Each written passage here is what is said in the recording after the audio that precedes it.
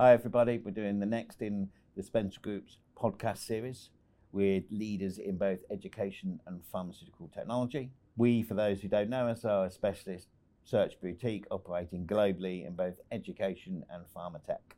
Today I'm with James, who I've known for some significant period of time. In fact, I tracked him through the latter of his 13 years at RM and then supported him in his transition across to AET, which I am very happy to say has gone extremely well, as he's been promoted from CDIO to COO very rapidly as he moved across. For those who don't know James, he's not only got a profile within the MAT community, but he's also a tech writer in his own right and also a chair of a leading ed tech forum. Hello, James. Hello, Julian.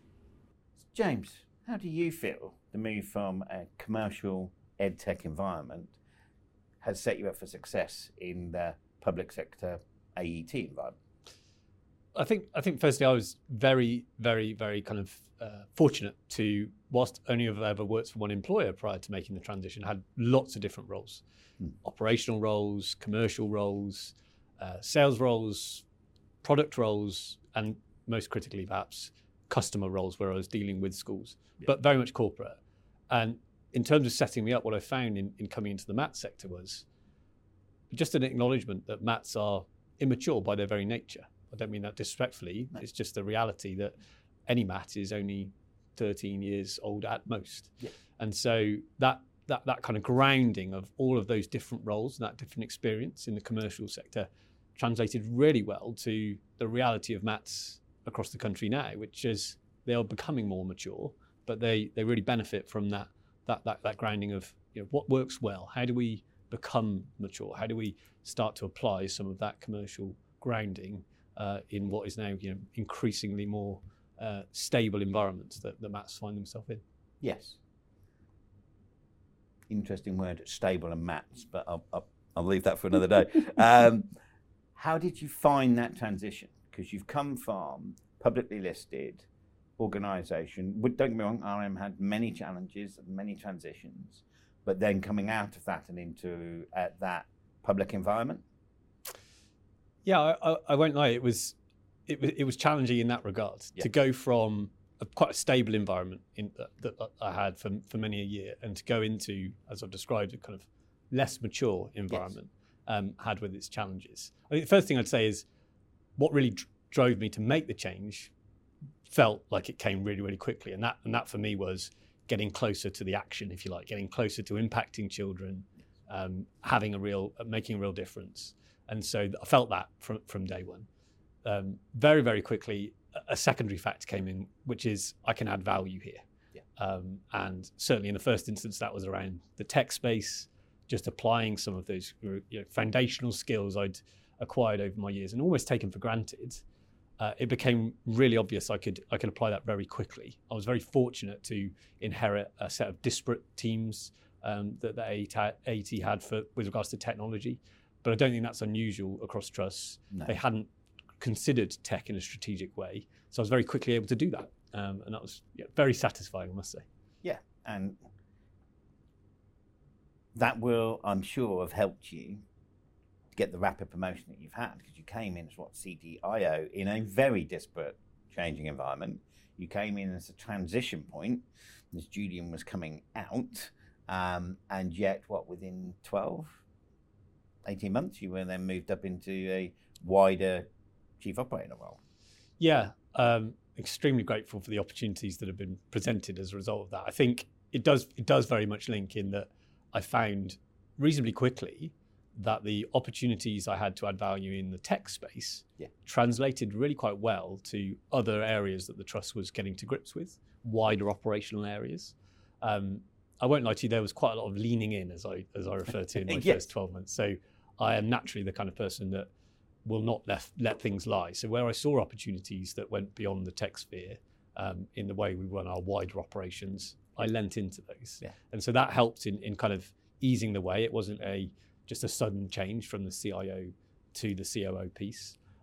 But naturally, and it seems really obvious to say it now, the translation of what works well in creating a stable tech service to setting out a really clear strategy to being really clear about how the investments work, that translates really well to all the other things we do as a trust, whether that be our premises and estate strategy, the way in which we think about procurement, legal, the way we do things like other shared services, catering, cleaning, etc. Yeah. They all benefit from those kind of solid principles of how you run a good organisation. Did in part some of that also play into the fact you were bringing together these very disparate groups, and I can say it because I'm external, partly dysfunctional groups, and were able to demonstrate your ability to bring them into a cohesive team? Yeah, I think that's fair. I think one of the things I've really enjoyed over the last 18 months is recognising that it is such a large organisation, the trust, but it's complex in its very nature. Yeah. And so for all the best business process in the world, you've got to think about people, you've got to think about engagement. And so bringing that cohesion between the operational services in particular has been really satisfying, because you're able to apply the skills you developed over your career in terms of engaging with people, but use it in a really flexible way. For example, we're engaging with people that work in a central team, you're engaging with people that work in regional teams, yes, and you're engaging with people that work on the ground day in, day out in schools. And just being really empathetic to that and how they have things in common, how they work across different services. That for me is why it just has been, I wouldn't call it an easy ride, but a real kind of easy, fluid motion of kind of creating that operational team. It's felt like the natural thing to do. That's probably what I'd say. Yeah, natural evolution as you apply, as you say, you have that wider commercial understanding that you've always developed. Still, it's one hell of a transformation to go from one side to the other. And remembering you've only been in one place. Now, obviously, I'm biased on the next question, but how would you describe the recruitment process of your ability to make that transition? It's something I talk about quite a lot, actually, because it stays with me. I mean, you'll recall we were at the back end of the pandemic. Yes. So that's a factor in this. But I mean, the first word that springs to mind is intense. It was intense. Yes. But necessarily so. Yeah. And when I use the word intense, I feel like I should add a second word, which is enjoyable. Yeah. I felt like when we came out the back of it, yeah, I deserved the role. Yes. and I say that as testament to the process, because I did feel tested. Yeah. I felt challenged. I felt like I really understood the role as well. I really, really wanted the role at the start. Yeah. But by the end, I would have bitten somebody's arm off for it. It really got me engaged to the point that through every step of the process, I felt I learned a bit more. I felt I became more engaged. It did feel two-way. Yes. But I was being challenged and tested to the point that it wasn't just a case of, am I right for AET? Yes. Is AET right for me?